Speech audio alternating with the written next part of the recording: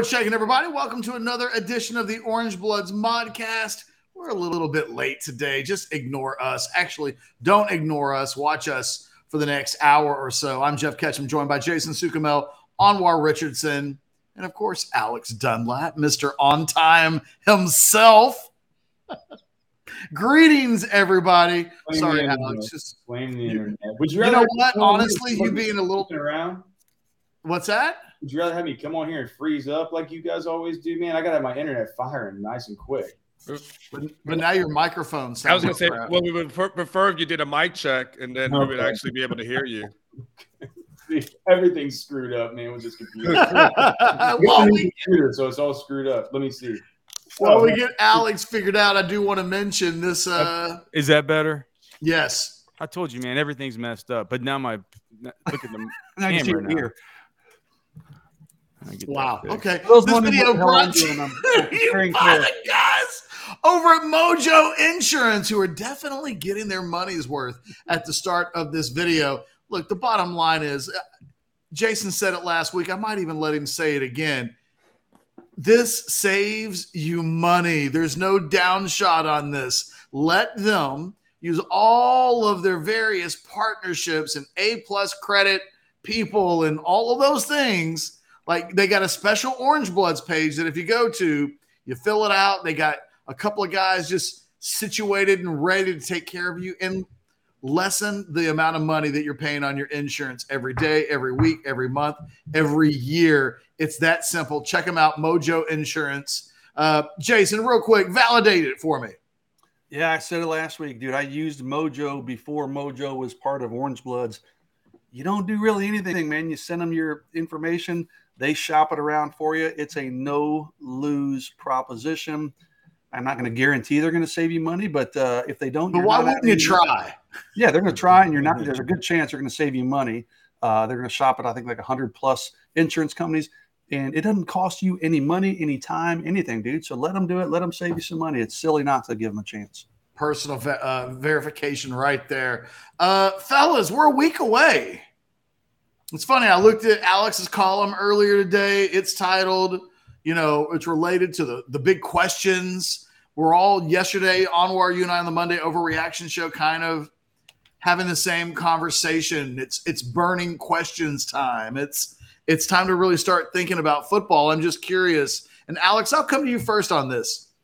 A week away from the start of the 2023 Texas Longhorns football season, your brain space is where? Well, first, let me just make sure, am I good with this mic? You're good. All right. I got a new computer, so it's like I had to reset everything before the show. I got a million things, man. I don't think – it's funny. It's like the number one thing that people are going to care most about is how Quinn Ewers looks out there, and I'm like, I don't care. I know how Quinn's going to look. You know what I mean? I'm not sure we're gonna have that many answers to that question until – maybe we get to hear about a scrimmage, or maybe we get to see a little bit of some kind of scrimmage, or at least some live team drill stuff. Quinn's always going to look real good throwing against air, and I think he's the biggest question mark coming into this year, clearly. There's a lot of little ancillary things, and I wrote about some of the main ones today. But, I could do a solo show where I talk for 2 hours about the things I think about this team. It doesn't feel like there's any one thing that stands out to me, is the clear most important thing, except for the quarterback. And I'm not sure how much we're going to get answered as far as the quarterback, but there are a million other things I'm sure we'll touch on throughout the course of the show. If you could only watch one thing on day one position, and it not be the quarterbacks, because you almost have to just have a non-quarterback. I'm not going to watch the quarterbacks for two reasons. One, I don't think we'll learn anything. For two, I know that Anwar is going to play the hits and watch the quarterbacks. so it's like, why would I waste my time doing that? Well, I'm giving you the rest of the field. No, it's the offensive line. Do they put in? I don't think they come into this camp putting in Hayden Connor at center and just putting Jake Majors with the second group right off the bat. That doesn't seem like it's going to happen. It feels like maybe that could be something that could slowly happen throughout the course of camp. Maybe as they start filtering out the media and getting into game week stuff, we start hearing about him working in a little bit at center. But and that would open things up, right? At the two other guard spots, we won't have to have as tough a conversation about three guys vying for that one guard spot. And, Cole Hudson, DJ Campbell, and to some degree, we still got to talk about Cam Williams. He looked really, really good playing right guard in the spring game and towards the end of spring football. I think probably the line with him is that he's going to go back to his natural position at right tackle and just spend one more year behind Christian Jones before he gets to really pop onto the scene there. But like I wrote in my column, it's a little bit hard to put that genie back in the bottle based on what we've seen. It's still a tough conversation to have, even if Jake Majors is out of the picture at center, or at least he's with the second group at center, because you still have three dudes. Cole Hudson does Coach Flood really want to Wally Pip him? He wasn't good last year, but there was obviously something that Coach Flood saw in him to where it took till the third game before the season was about to be over. 3 games left in the season before he even started messing with that. And it wasn't like he made DJ Campbell the starter, just based on pure merit alone. Now, he was mixing in DJ Campbell over at the right guard a little bit before Cole Hudson got hurt. But the reason DJ Campbell started was because Hudson got hurt, right? It would have continued to have been him getting mixed in. So you have Hudson, who obviously he likes. You have DJ Campbell, who's the better prospect, who played better while he was out there. You have Cam Williams, who looked like $1 million doing it. So when you have the first day of camp, and here's the thing, you got to keep guys like DJ Campbell and Cam Williams happy. These are the kinds of guys you got to keep happy. You can't have them feel like they've been recruited over, or they don't have any. It's a dance with these really, really high level prospects. And so I want to know how the offensive line looks. I want to know who's working in. I want to know if Hayden Connor, at the very beginning of practice, it's going to be real telling. If maybe not during team drills and maybe not when they're lined up and they're running around doing their position drill stuff, but maybe on the side in position drills, right? He's lining up in the spot where the center usually lines up. Something that maybe somebody might not notice if it's not, 5 guys there in the row and he's the one standing in the middle, right? But if he's the guy that's standing in the spot that's next to the, he's got his right shoulder next to the left shoulder of the right guard, that he's working at center there, right? And so those kinds of things we can look at and hopefully glean from practices along the offensive line. That'll be the first thing that I'm most interested in. Jason, what about you? If I just ask the question, where's your head at 7 days out from the unofficial start of the season, your answer is what? Not mentally prepared. I'm so recruiting focused during the summer, including this week. Pretty active recruiting week. It's just when you say 7 days, I'm like, damn, that's going to be here in the blink of an eye. But we'll be out at the open portions of practices. Offensive line's interesting to me. The defense as a whole, linebackers. I'm really weirdly we're coming into this. This is different for us, right, Catch? We don't have a quarterback controversy to cover or quarterback questions to cover, not with the starting quarterback for the first time in a long time. But I'm really interested in the backup quarterback reps. Is Malik Murphy the clear number 2? Is Arch going to take over that spot? If he is, when will it happen? Will it be quickly? Is it going to be during the season? It's going to be pretty obvious going into the season. They're going to be games early on, you would assume, against someone like Rice, where Quinn's going to come out, if Texas has a substantial lead. Who's going to be the guy that comes in? Is there going to be a clear separation in that backup quarterback race? I think that's going to be fascinating. I know it's a backup quarterback race, but we're talking Arch Manning. Malik Murphy is a guy that a lot of people really like, especially after his spring game performance. I think that backup quarterback position is going to be a really interesting battle to follow over the course of the fall camp. Speaking of the backup quarterback, Arch Manning's 1 of 1 on Panini is up to $30,000. So if anybody wants, I think all of the money is going to St. David's, if I'm not mistaken. So, if you got to lose $50,000 in your pocket and you want to get Arch Manning's 1 of 1, his first 1 of 1, his first autographed football card. Anwar, it's got to be a hell of a thing to be Malik Murphy. You're just minding your own business, and your primary competition is like headline number 2 on ESPN.com because he signed an NIL deal. It is a reminder of what it means to have Arch Manning on your roster as one of your football players. It's not the average, ordinary quarterback situation that Steve Sarkisian will be managing this year and into the future.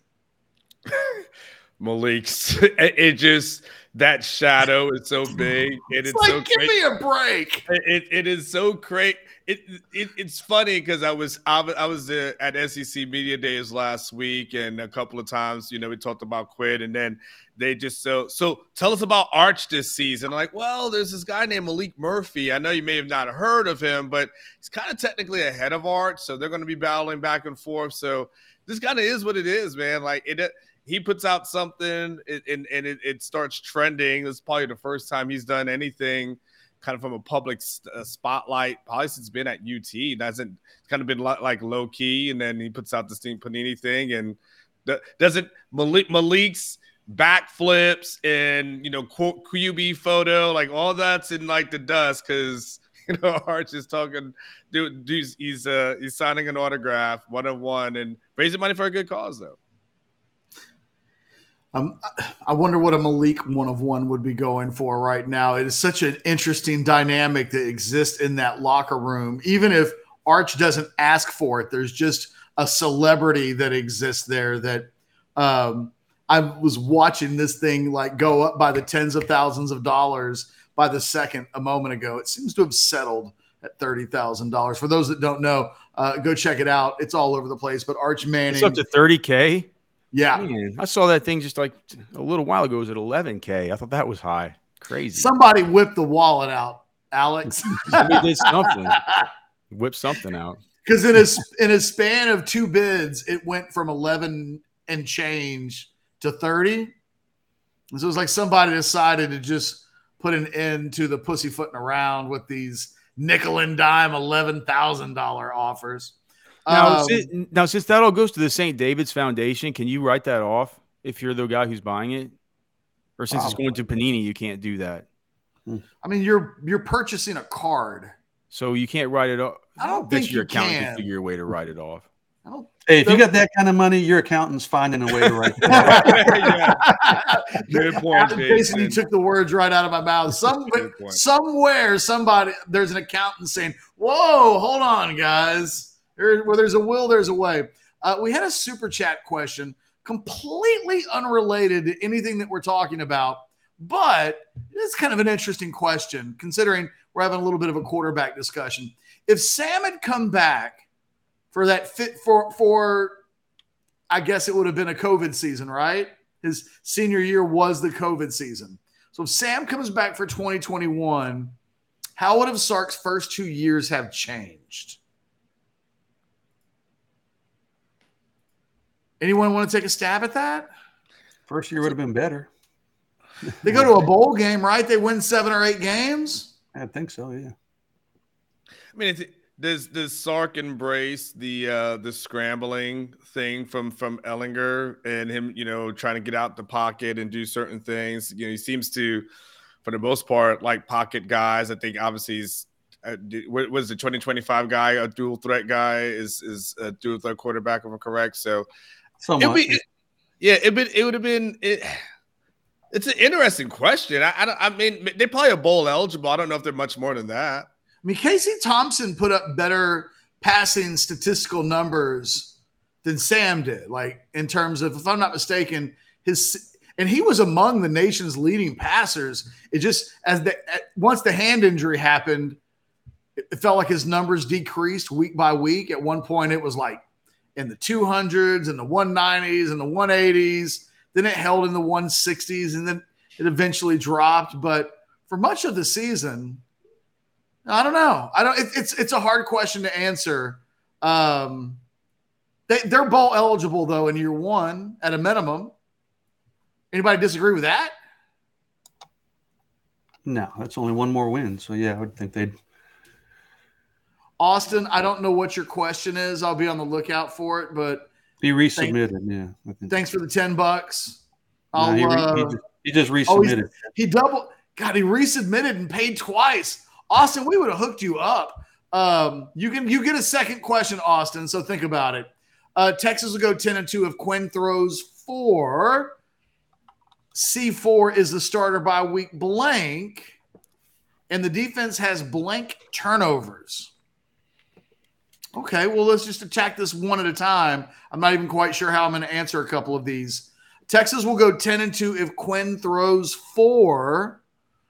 I'll go first. I think health. In Texas will go 10-2 if Quinn throws in 12 games. If he throws a 165 quarterback rating, Texas goes 10-2. I was thinking yardage totals, but I don't think a yardage total matters. I'm right to catch. I don't know. Like probably matters more. Yeah. It's not a. The question's not. I mean, thank you for the any $10 question is great. A great question, but it's not really a good question. I mean, he can throw he can throw for 1,000,000 yards and throw have a 2-to-1 interception to touchdown ratio, and it doesn't matter. What if you said 30 touchdowns? What if we just went if I said if he had 30 or 31 touchdowns? I still don't fully know. That's better than a saying like 3,800 yards or something. I mean, I would prefer 30 touchdowns to that. So I don't know I don't know if that automatically gets them to 10-2. It doesn't hurt, but I probably would rather know the touchdown to interception ratio more so than the total number of touchdowns. If you tell me that he is in double-digit interceptions, then, and that means there could be a couple of games in there just by themselves where, he had some Oklahoma State level. I mean, I don't know. Like, it's a hard one. I'd rather know the quarterback rating because it just gives me an idea of consistency over 12 games, like what it is. Doesn't mean that there won't be some lows mixed in or some highs, but I know what won't work, and it's probably anything less than 165 if he's playing, 160-ish minimum. If I see 4, that's CJ Baxter. Mm-hmm.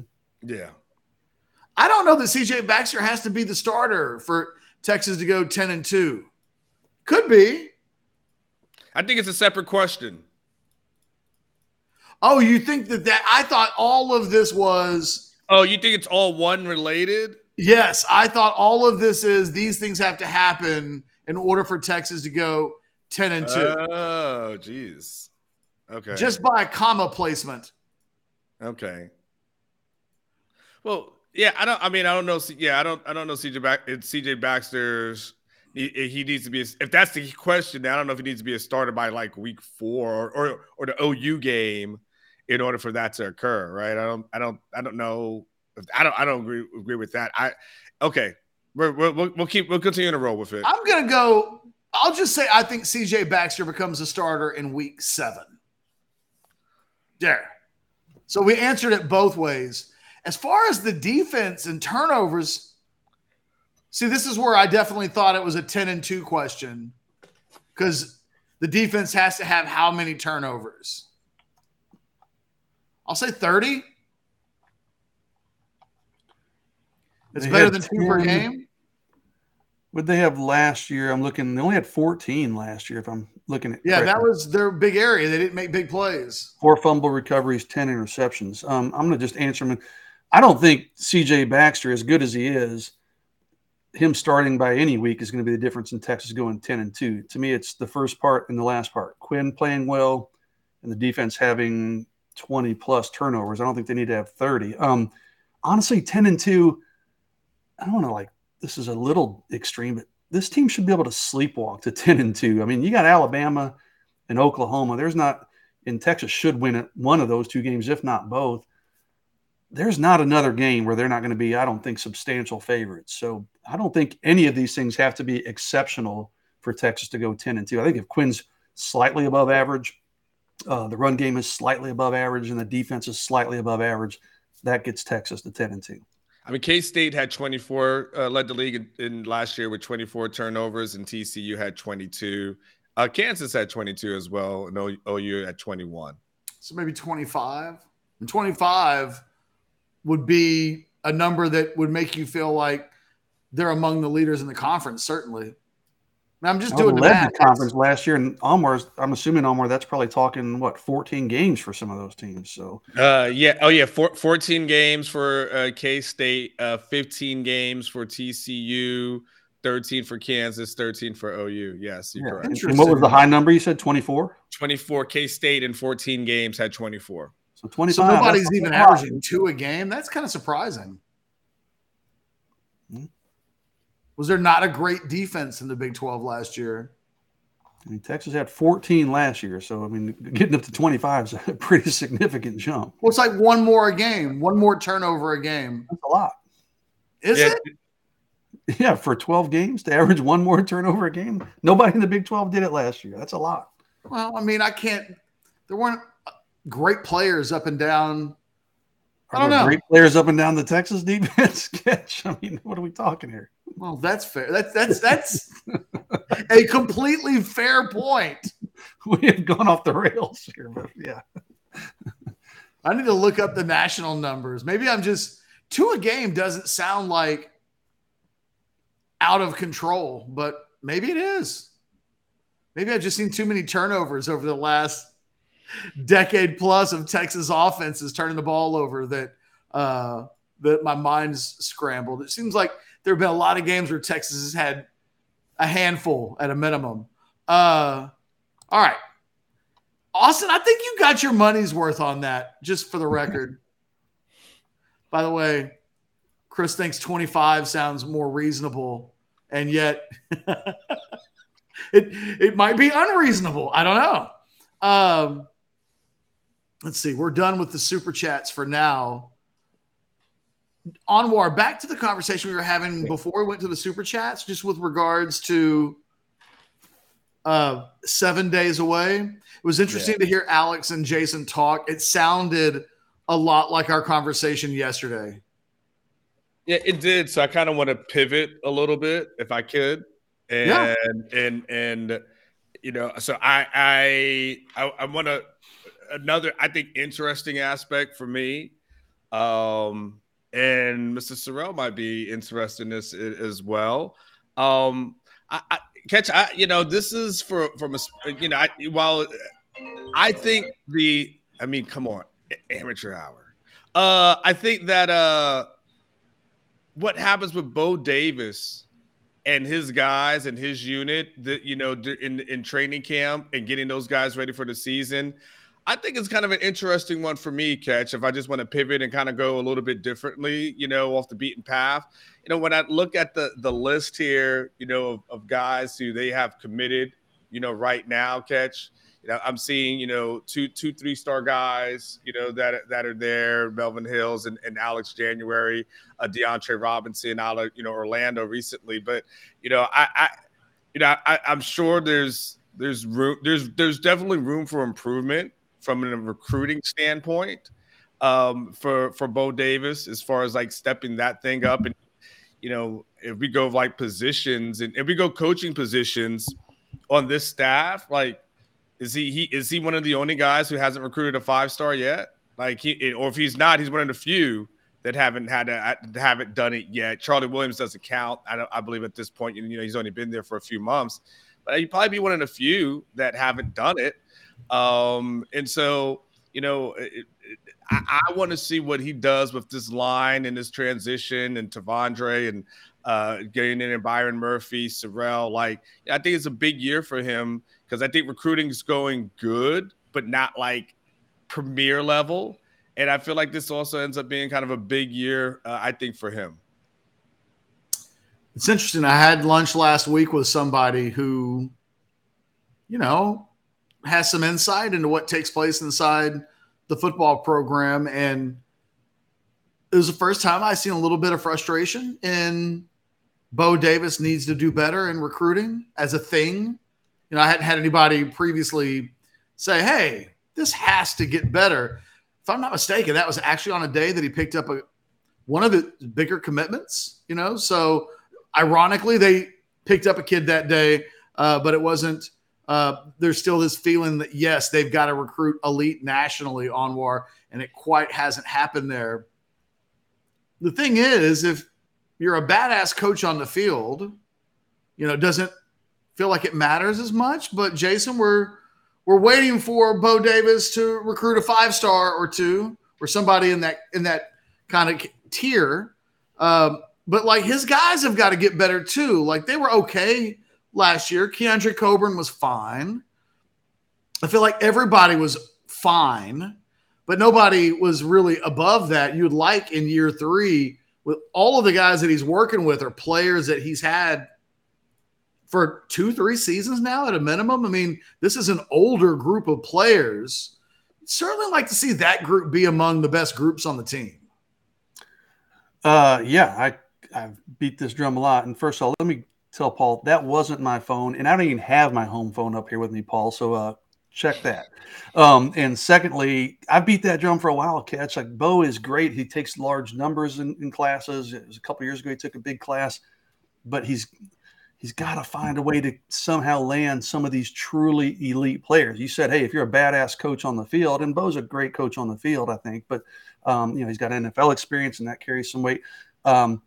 I kind of disagree with that statement, though. I mean, listen, man, especially along the defensive line, your badasses are going to be your badasses. It's very rare that you're going to, I shouldn't say very rare, but it's rare that you're going to take a 3-star guy and he's going to, turn into Aaron Donald. Okay. I mean, Aaron Donald was a 3-star guy, I think, but it's usually what Georgia and Alabama and those guys do. They take the 5-star guys and those guys turn out. The hit rate's pretty impressive, it seems. So, Bo's taking large numbers of guys. He's got Dontre Robinson, Melvin Hills. I mean, if I'm being brutally honest, I like Dontre Robinson. You and I talked about him in the commitment video. He wasn't a take for Georgia. I mean, I know Georgia was in his group of finalists. Alabama, I don't think he was a take for Alabama. It really came down to Texas and Florida. Alex January is a really good prospect in the state of Texas. And Alex January did have some pretty impressive offers with the likes of LSU, Oklahoma, and those guys coming at him. Melvin Hills, a recent defensive end commitment, really came down to Texas and Ole Miss. I mean, Melvin really liked Georgia, but Georgia had sights on bigger fish. So it came down to Texas and Ole Miss. Again, I'm not saying these guys, Melvin Hills won't turn out to be a really good player, but you'd sure prefer to be kind of plucking from that 5-star pool. And we haven't seen Bo Davis do that. Bo's, it's interesting because he's a good recruiter. You talk to parents and you talk to players, they really like him, but he just hasn't been able to close on those truly cream of the crop recruits. I thought going to the SEC, I thought defensive line recruiting would probably get the biggest boost out of any position, but we haven't seen it yet. I mean, we're still in the first cycle. We'll see what happens moving forward. But to your point in Anwar's, I think this is kind of a big year for Bo, and he needs to start kind of reeling in and producing ultimately those, high-end talents, the kind that, can be the foundation of your defense, the type that go in the first round, second round. We haven't really seen that from Bo just yet. And, it's been a few years in now, so it's time for that trend to change if Texas is going to be competitive in the SEC with the competition they're going to be facing in that new conference. Couple of things on that, Jason, just to further hit your points home. I'm reminded The Athletic did a story last year where they broke down the recruiting rankings of all the positions on the Pro Bowl rosters, I think it was. And it was, every position had a different kind of recruiting vibe going on, but the defensive line, they were like all 5 stars. It was those guys usually hit at a pretty high rate, it seems like, right? It was like every elite defensive tackle, maybe outside of Aaron Donald, they were like all – I just remember looking at it. It was like, man, those guys hit at crazy rates, even to the NFL, right, where first-round draft picks bust all the time. In the NFL, typically at that position, they tend to be great high school and college prospects as well. The other Let thing me jump in real quick, Catch. I see Yeah. Paul and somebody else asking about Dominic McKinley. Any chance Texas has? Yeah, Texas has a chance. There was a buzz coming out of his official visit. This is a defensive lineman out of Louisiana that maybe LSU wasn't a factor there, and Texas. I mean, people were saying it surged into the lead. I don't have that feel necessarily. I do feel like Texas is squarely in it. I talked to someone fairly close to Dominic, and they talked to him pretty regularly. And even they said, like, you know what? He doesn't even tell he doesn't tell anybody. He's not telling this person I talked to what he's truly thinking. So I think Texas is in it there. Texas has offered his younger brother. They do want to play together. That's kind of a factor to keep in mind. But, A&M's involved there, LSU. There's some pretty heavy hitters there. So to answer the question, Texas has a chance. Am I going to stick my neck out and say Dominic McKinley is going to wind up at Texas? I'm not to that point just yet. You actually kind of segued into the point I was going to make. I was having this conversation last week, and one of the things that I think maybe we both kind of agreed on is that maybe the issue with Bo is that he's like an 8 out of 10 recruiter, and he's trying to land guys that you need to be 10 out of 10 for, and maybe there's just a little something that if he were at Michigan, nobody would notice, but maybe at Texas – it sticks out a little bit more, especially when you look at a Michigan roster and they don't. It's kind of my way of acknowledging. Yes, we did see the Jim Harbaugh suspension story. That's kind of crazy. Like right before we went on, I was like, "What would it sound like if we were doing a show today where Sark was going to miss the first 4 games of the season?" It's like that's Jason, not a meltdown on the message boards. That I don't ever want to deal with that story where your head football coach is just going to miss a third of the season because he lied to NCAA investigators, allegedly. Nice job, Jim. But yeah, I think it might be a little small margins determine so much at every level of college football, especially at elite level recruiting. And it might just be very fine margins that have kept him from being able to get to close with the kind of guys that, quite frankly, what kind of puts Texas fans on tilt is they know that A&M has 500 of these guys, and Texas hasn't been able to get one. And he casts a wide net. I mean, nobody on this Texas staff throws out more scholarships. Everybody. Yes. So, I mean, he casts a wide net. And he gets interest from a lot of guys, a lot of out-of-state guys. I mean, it's not that they're not interested in Texas. It's not that they don't like Bo. We just haven't seen him close the deal. He gets to that, courtship stage, and they're playing footsie, but he just can't close the deal. That's going to have to change. I mean, when they take that, you can get by with pretty good in the Big 12. Pretty good in the trenches is not going to work in the SEC. We've seen Texas recruit really highly along the offensive line. That defensive line recruiting is going to have to improve once they get, and not just I'm saying. We talk about Barron Sorrell. I mean, Barron's a fantastic player, but you got to have several of those guys. You got to have depth and rotation. Texas just doesn't have that along the defensive line right now, and I mean that's something that's going to have to change. Anwar, it's kind of one of the things that slightly gives me pause for this team this year, where Jason's right, where you'd like to have 4 Barron Sorrells, guys that are going to play in the NFL, guys that can make plays. One of the things that still gives me a slight pause about this team is that they still only have one guy in an entire position group of players that you really feel good about. And there's still a little bit of that team building up that is still taking place, not everywhere, right? We wouldn't say that about wide receiver, but when we talk about pass rush and defensive line and defensive ends and, I don't know.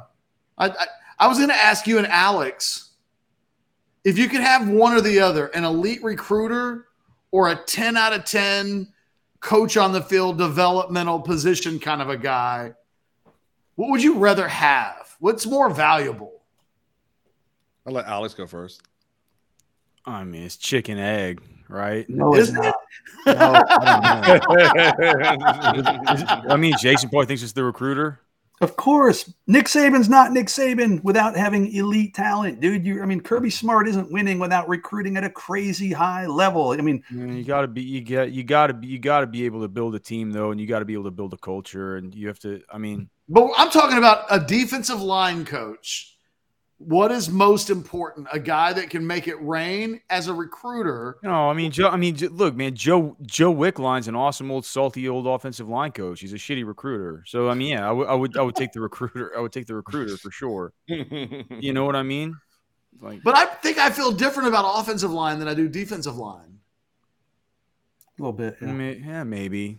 I could see that. And Wickline was good at Oklahoma State. Where is he now? I don't even know. Is he West Virginia? West Virginia, last I saw. He was good. I think offensive line at Oklahoma State is in large part because of Gundy and his offense, whatever is conducive. They always have good offensive lines. It seems like no matter who's coaching there. And the offensive line is different than D-line. PFF has West Virginia with 3 first-team All Big 12 players. Get out of here with that.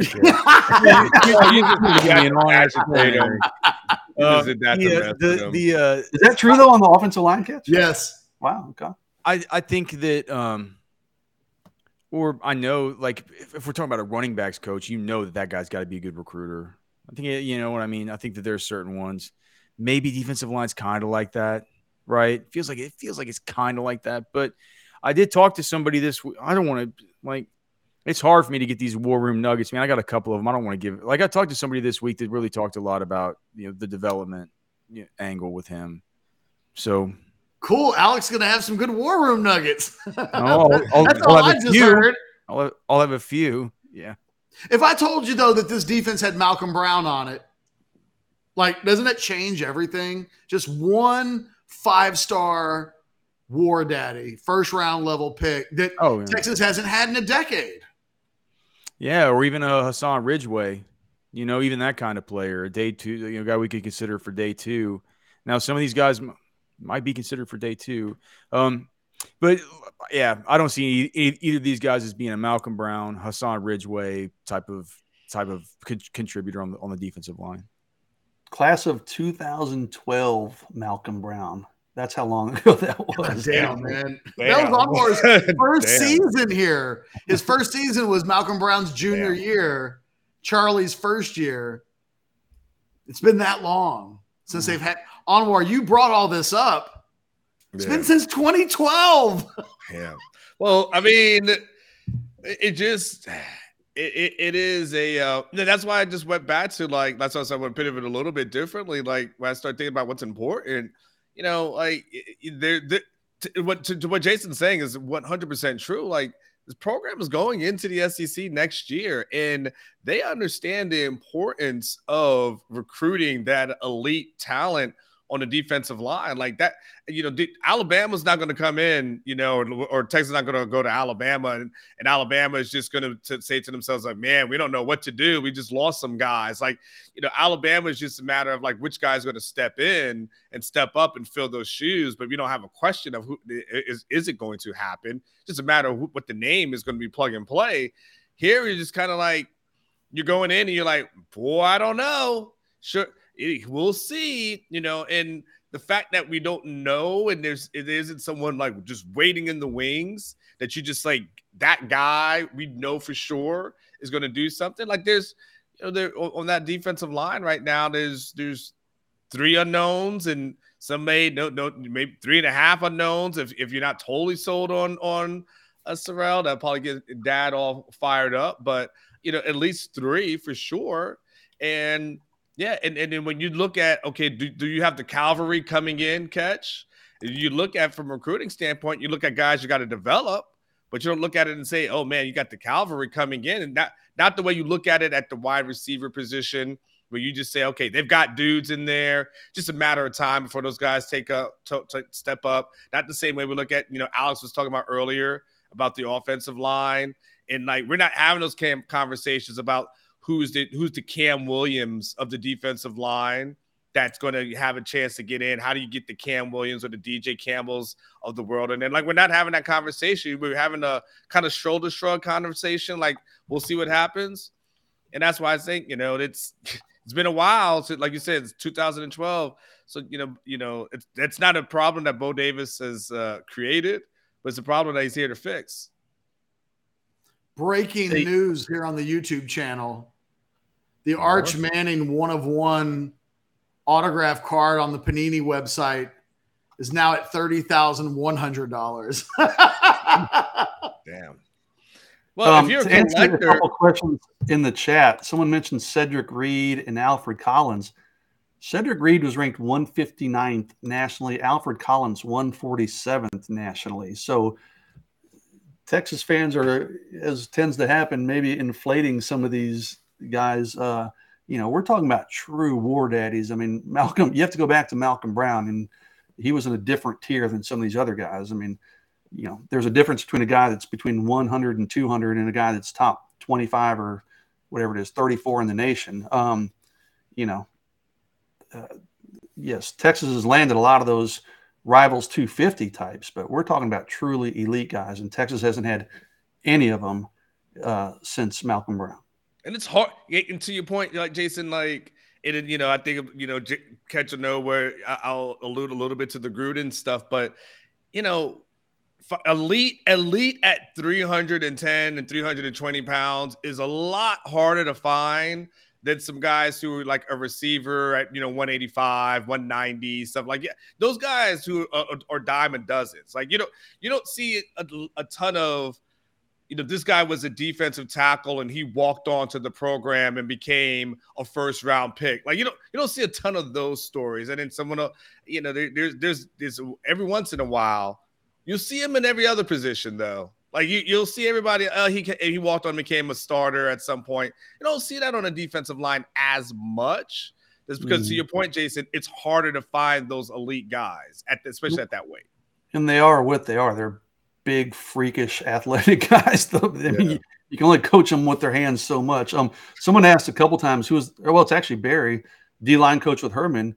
It was Oscar Giles, who ironically was the coach whenever they signed Malcolm Brown back in 2012 too. So yeah, really good coach. I thought that was Bo. Was that Oscar Giles? Giles was listed as his primary recruiter on his profile. Yeah. Maybe he. Bo was around for like Ashawn Robinson, who ended up losing to Alabama, and then he goes to Alabama and ends up coaching Ashawn. Ironically, yeah. Again, and the guy that he wasn't able to close on, it ended up working out for him because he goes to Alabama and coaches him anyways. But as on the recruiting side of things, Jason, I just got to ask you this question. It's completely kind of unrelated to defensive tackle. I don't think I had been paying complete attention to how unwell Texas is doing in the state of Texas in 2024. Like I just don't think it had sunk in until, I wonder if you remember that part when editing my column this weekend where it was like 16 total players, 10 are committed inside the state of Texas, none to Texas. And then when you look at the 6 that are uncommitted, it's like, okay, well, it's Colin Simmons and there's Kobe Black. And then there's nobody really left beyond that you look at amongst the difference makers in the state where you go, Micah Hudson would be one. So I guess, depending on what you think is going to happen there. But it is surprising to me that Sarkisian and this staff are doing so well out of state. And that 2025 looks like they're going to do really well in state. I think. Maybe I thought this about 2024 12 months ago. I don't know. It's surprising to me, though, that we may get to the end of the recruiting cycle. And if Texas gets Simmons and Black, that would leave them with 2 of the top 16-ish prospects in the state this year. It's just surprising to me that they're not quite – and it doesn't sound like you and I the whole way have been able to quite put our finger on why this year's class is so sporadic. I mean, the guys are just spread out going everywhere. But that Texas isn't doing better is a surprise. That's a question that was asked in my Q&A, which I'll be posting on Orange Bloods later today, or actually probably this evening. But I don't have an answer for it. And I don't know if it's NIL related catch, if this is just is this an anomaly? I don't think it is, though. I don't think so either. Is this the way things are going to be moving forward? Maybe it's NIL. Guys are able to travel a lot more, travel a lot easier. They're on these 7-on-7 teams that take tours all over the country. The world's a much smaller place now, as they say. I mean, getting to Florida and California and all these places is not that big a deal for these guys anymore. I mean, I don't have your LSR pulled up, Catch, but if I'm looking at the rivals rankings, Aaron Hampton is the highest rated commitment for Texas in the state at number 25. That's downright shameful. I'm sorry. I mean, Texas is recruiting pretty well. They're 21st nationally with an opportunity to climb a lot higher. You mentioned guys like Colin Simmons if they land some of these high-end players. But I mean, this has been in state. I mean, it's been a bit of a failure for Texas. So I'm not going to spend a ton of time on this, but I'll go down the list. Colin Simmons, Micah Hudson, uncommitted. Justin Williams just committed to Georgia. Texas tried there, didn't get in on him. Texas tried with Bryant Wesco. He commits to Clemson. Kobe Black, number 5, uncommitted. Texas didn't go after Phil Same, who committed to Florida. Terry Bussey, uncommitted, probably leaning A&M. Taylor Tatum, number 9, Texas tried for. He commits to Oklahoma. I mean, it's not like Texas just passed on a lot of these guys. I mean, Texas offered and tried on a lot of them. They're just not having success. I don't know if that's due in large part to some pretty mediocre play on the field. I don't know if it's NIL related. Guys are kind of spreading their wings a little bit more as we lost catch here.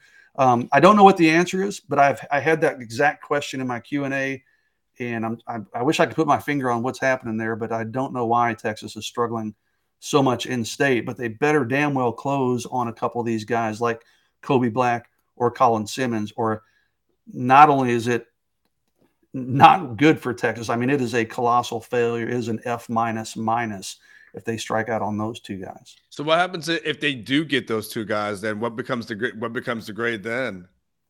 Well, anytime you get the number 1 player in the state, right, that gives you a pretty big bump, but it's still not good on where, I mean, you're still only getting 2 of the top 20 potentially. As I look down the list, I mean, Nigel Smith is still out there. He's still going to visit Texas. Could they flip a guy like Corian Gibson, who's number 18? But, if they get those 2 on, or let's say they get Colin Simmons and Kobe Black, well, that's 2 of the top 5. Mm-hmm. So that carries a lot of weight. But you're still only talking 3 of the top 25. I mean, to me, that's still probably, you guys know I'm a pretty harsh grader by and large. So, to me, that's still probably a C plus, maybe. I mean, maybe you could talk me into a B minus, but it's still not great if you get Kobe Black, Colin Simmons, and those are, your only 2, or I guess you'd have Aaron Hampton, but you'd have 3 from the top 25, 2 from the top 20. To me, that's still not great. If you don't get them, that's an F minus, man. That is a complete failure if you don't get those 2. Ben says, so doom and gloom. Ben, it's not doom and gloom. It's just kind of what's happening. I mean, yeah, but it's not as bright and sunny as a lot of people try to make it. I mean, a lot of fans on our website try to shout down anytime someone says, hey, I'm concerned about recruiting. Oh, it's Sark. They've got a plan. They do well. Well, they do, but it's not where you want to be right now. It's okay to point out, hey, this is not where things should be. I'm not saying it's doom and gloom, but it's not all rainbow and sunshine either. Yeah, and again, it's hard because I don't know that this is a trend, right? I mean, you look at 2025, and I feel like there's 4 or 5 kids in my top 10. DeCorian Moore is a perfect example, right? I mean, that kid, if I had to pick today where he's going to go, I'd pick Texas. Michael Riles is a guy that Texas is doing really well with. I mean, there are guys that are in 2025, if you substitute into 2024, it doesn't look like it's a long-term problem, but there's no getting around the fact that we're in the middle of the 2024 recruiting season. This is when commitments are happening. 80% of the players in the top 100 in the state of Texas have announced their commitments. That's just 80 out of 100, easy math. It's not quite as much at the top. The good news is, I think 9 of the top 13 guys in my top 13 haven't committed. So you're still waiting on a lot of big-time guys, but Texas isn't at the forefront of all of the guys that are still out there. They could flip some guys. Like, I'm just, it's not doom and gloom, but it does need to be better. That's what's weird, Jason, is last year, I think they only signed 4 of the top 19. But it was the right guys, and then they did so well with super blue chips out of state that it just didn't look bad. No, I just don't think many people noticed. But it wasn't great a year ago, even though the class was historically good, and it's slightly worse this year. So maybe it is a slight trend. Yeah, maybe. But, last year you also had Jonte and Anthony Hill, 2 5-star guys. Malik Muhammad was a borderline 5-star. But, to circle back to Bo Davis. I mean, DJ Hicks winds up at Texas A&M. That's a guy Texas needs to land. Okay, those are the types of guys we're talking about. Yeah, you're right, Catch. As I look down, I mean, Colton Vasek was number 11, so they signed what 1, 2, 4 of the top 11. That's a hell of a lot better than what they're projecting to do this year. Niblett 13. So even last year, say, hey, they didn't set the world on fire. Jelani McDonald 18. They signed whatever it is, 5 or 6 of the top 20 last year. This year, we're looking at 2 if things go well. I mean, again, they could flip a guy like you said, Corey Gibson maybe has a change of heart down the road, but. Right now, if things go well, Texas is looking at 2 of the top 20. That's a far cry from last year when they did 5 or 6. I lost count, but certainly more than 2.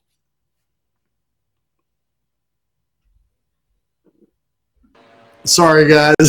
I've got a mosquito guy who's spraying right outside my window. Couldn't tell if that could be It's heard. the trifecta. That was your phone, dogs barking, mosquito guy. Oh, I've hit everybody's bingo card. Exactly. Is officially filled out.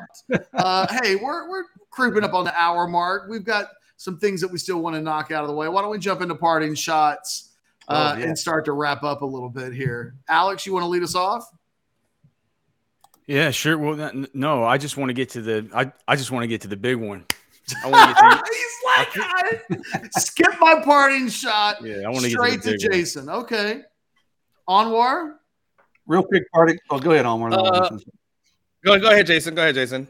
Well, I was going to say my parting shot. I didn't know if y'all were going to have them, but dead period did lift today. Texas has a bunch of guys from Mater Dei coming in today. Then they're going to go to Oklahoma tomorrow. But guys like Jordan Davison, the stud running back we've reported on, Marcus Harris, right? A couple wide receivers, from Mater Dei, Rivals 100 types. Then Thursday, Texas has their pool party. Several commitments will be in town, and a handful of underclassmen guys will be in town for their barbecue/pool party. So stay tuned on Orange Bloods. We'll have coverage of all that throughout the week. Anwar, back to you. Okay. Real quick, Catch, what I was talking about just a little bit earlier. I just want to say props to my little man, my 10-year-old son, Max, who participated in a PSG soccer camp last week, all week in San Antonio. Did so well that he got an invite to train in Paris. And so he'll be doing that at some point in November. He's a keeper, and he'll go in November and sometime next year. So props to you, my son, Maximus. Really proud of you. Yeah, you should be, Elmer. That's awesome. Who gets to be the lucky one that gets to escort him to Paris? It's in November. Yeah, so guess who'll be covering? I think it's Iowa State that week. So I'll be in beautiful Des Moines while my son and everybody else is in. I'm from Iowa. I will go to beat of all time. I was born in Iowa. I'll go back and visit some family and cover that game for you. You go to Paris, man. Come on, dude. Well, the tough part about that, I was telling Catch about it earlier. The tough part about that is that, and also my son's mom is going to be going. So that'll be me and my ex doing Paris together for a week because the parents aren't allowed to go to any stuff except for the final day. Oh, wow. So I'm like, I'll pass on that one. So take Paris for another day, right? Yeah, maybe next year. So, but very, very proud of him. And by the way, it's Paris, France, and not Paris, Texas. Yes. Anyway, just props to my man. Want to acknowledge him. I just am still stunned at the ascent that young Max has made. Isn't he new to such a short amount of time? Right, yeah, he's pretty new to soccer. He started in March. Yeah, that's crazy, dude. During a spring break camp. Yeah, and then he's like that. He's like the Victor Wanyama of American young goalkeepers. It's pretty crazy. The basketball background actually really does help, and it really does translate a lot. It does for his position, absolutely. Yeah, it does. Hand coordination, all that kind of stuff. So, but keep those super chats coming because I got to get that kid to Paris. So I'll told my Alex and say, man, if anybody, by the way, wants to sponsor my kid, no, I'm just joking. No, actually, I'm not. But if you want to, it's fine. But all right, we're gonna go. That's all I want to say. The people in the chat. By the way, I saw Paul asked a question earlier about our. Oh, He wants us to post our live schedule. Paul, it's going to change soon. But the way we've typically been doing it is Monday, Tuesdays, and Wednesdays, or excuse me, Monday, Tuesday, and Fridays, we go at 11:30 live. And then Anwar has obviously Drunk Unk on Wednesday nights. But stay tuned. We'll have some announcements coming in the future. All of that will soon change. But in the meantime, 11:30 Central is usually the time you want to have circled. That's that. All right, the big moment that you guys – there we go. There we go, indeed. We've been talking about doing this for months. Today is the day. We're going to have our fantasy football draft order determined by Jason Sukamel. He's drawing names out of a hat, and he's not even in the league, which means but Alex, Anwar, and myself are.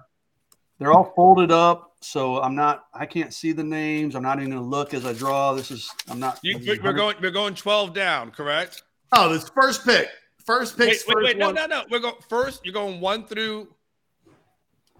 I feel like 12? This is Lethal Weapon. Are we going on 3? Is it 1, 2, 3, go? Or is it wait. Is it 1? Is he picking? Yeah, no. He's asking, are we starting at 1, then going through 12? I tell you what. Typically, we start at 1, but in this case, we'll go reverse order down. It'll give us some drama, like the NBA lottery. Like the NBA lottery, yes. Yeah. So with the 12th pick. Yeah, are we ready to start drawing? Yes, I'm writing them down. 2 broke. You're right. Jason can be bought. If Alex, Anwar, Catch, if you guys want to PM me on the side real quick, Venmo me some cash. I can. Alex has done every draft from every position, simulated 14,000 times in each spot. He doesn't even care. Oh, okay. Ready for the 12th pick? Yes. Catch. There it is. You're off the board. Catch. I mean, you actually. I mean, are we allowed to trade picks? But yeah, but remember that one time it almost created some real problems. 11th pick is Byron. Do you guys want me to show these to you? Do you care? No, I trust you. I can't. My eyes aren't that good anyway. All right. What do we have? 10th pick, Michael. I don't even know Michael. 9th pick, Brian. 8th pick, Eric H. Is that Breadman? Is he still there? No. Not okay. No, that's Bond Lounge horn. Oh, okay. 7th pick, Anwar. All right. 6th pick, Dorian. Well, that puts Alex in the top 5. 5th pick, our producer Blake. Jeez. Guess I'm not getting Bijan Robinson at 12.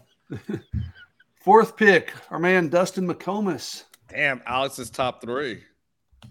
3rd pick, Alex Dunlap. Okay, it's beautiful. 2nd pick, Jonathan, which leaves the 1st pick to Bill Biddick. Come on, Bill. Oh, who picks on? Hey, who picks 4th again? Who picks 4th again? Dustin. Dustin. I love picking next to Dustin. Yeah. All right, Bill, you owe me a lunch or something. I know Bill watches these videos. Bill is so Bill. He really is. Bill's probably watching this right now. As I said, yeah. He'll be text messaging me in 5 minutes talking trash. if not 2 minutes probably. Can we do a redo? Can we just pretend that didn't happen? And yeah, we shouldn't have done this live. Should not have done it live. Yeah. Thank you for doing that, Jason. We appreciate it, brother. We finally got it done. I will send out the text messages. Make sure everybody knows the order. I would have had the first pick if I just shut up. Yeah, the irony. Yeah, exactly. The irony is, you could have had the first pick if you went 1 through 12. I think Paul Maloney's got it about right over there in the chat. Looks like I'm going to have another year of Jamar Chase. It looks like it. I could take Eckler at 3. It's fine. I could take Eckler. No one cares. No one cares. Just shut up. Nobody cares. That's my party shot. It could be Eckler. Okay. Yeah. Now you're ready to do your parting shot. Yeah. All right, guys. Hey, we're going to wrap things up. Thanks to guys over at Mojo Insurance. Let them find you a cheaper insurance deal. It's just that simple. If you go to the website, they've got a special Orange Bloods member, Orange Bloods viewer page. Fill that bad boy out. Let them help you save money. Other than like the 60 seconds it takes to fill out a form, it's no skin off your back. Let them help you save some money. It's that simple. For myself, for Alex, for Jason, who I won't ask to do this again last year. He's now officially the 12th pick jinx. I haven't picked on the turn in a long time, so we'll see how that goes. I feel like the last time I did it, it probably didn't go real well for me. For Anwar, who's already started his mock draft preparations now that he has his position. What are you, 7th?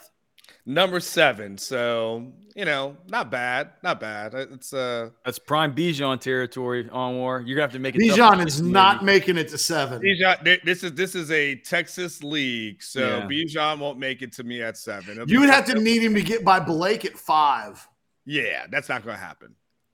I think Blake can jump in and tell us that he wouldn't take Bijan at 5, but I guarantee you he'd think about it. But Alex, you know how regional leagues are. Like, I play leagues and guys in Tampa, a league all the Tampa guys would go like that. You're like, who the hell wants it? But they just love their guys. Take him at number 1. That's how I used to get Kyler every year in this league. It didn't turn out too well last year. It can't be off the table for Bill to take Bijan at number 1. Oh, I would love that. He might. I'm not saying he will. I'm just saying it can't be off the table. We're a long ways away from the draft. Let Bill hear great things at training camp.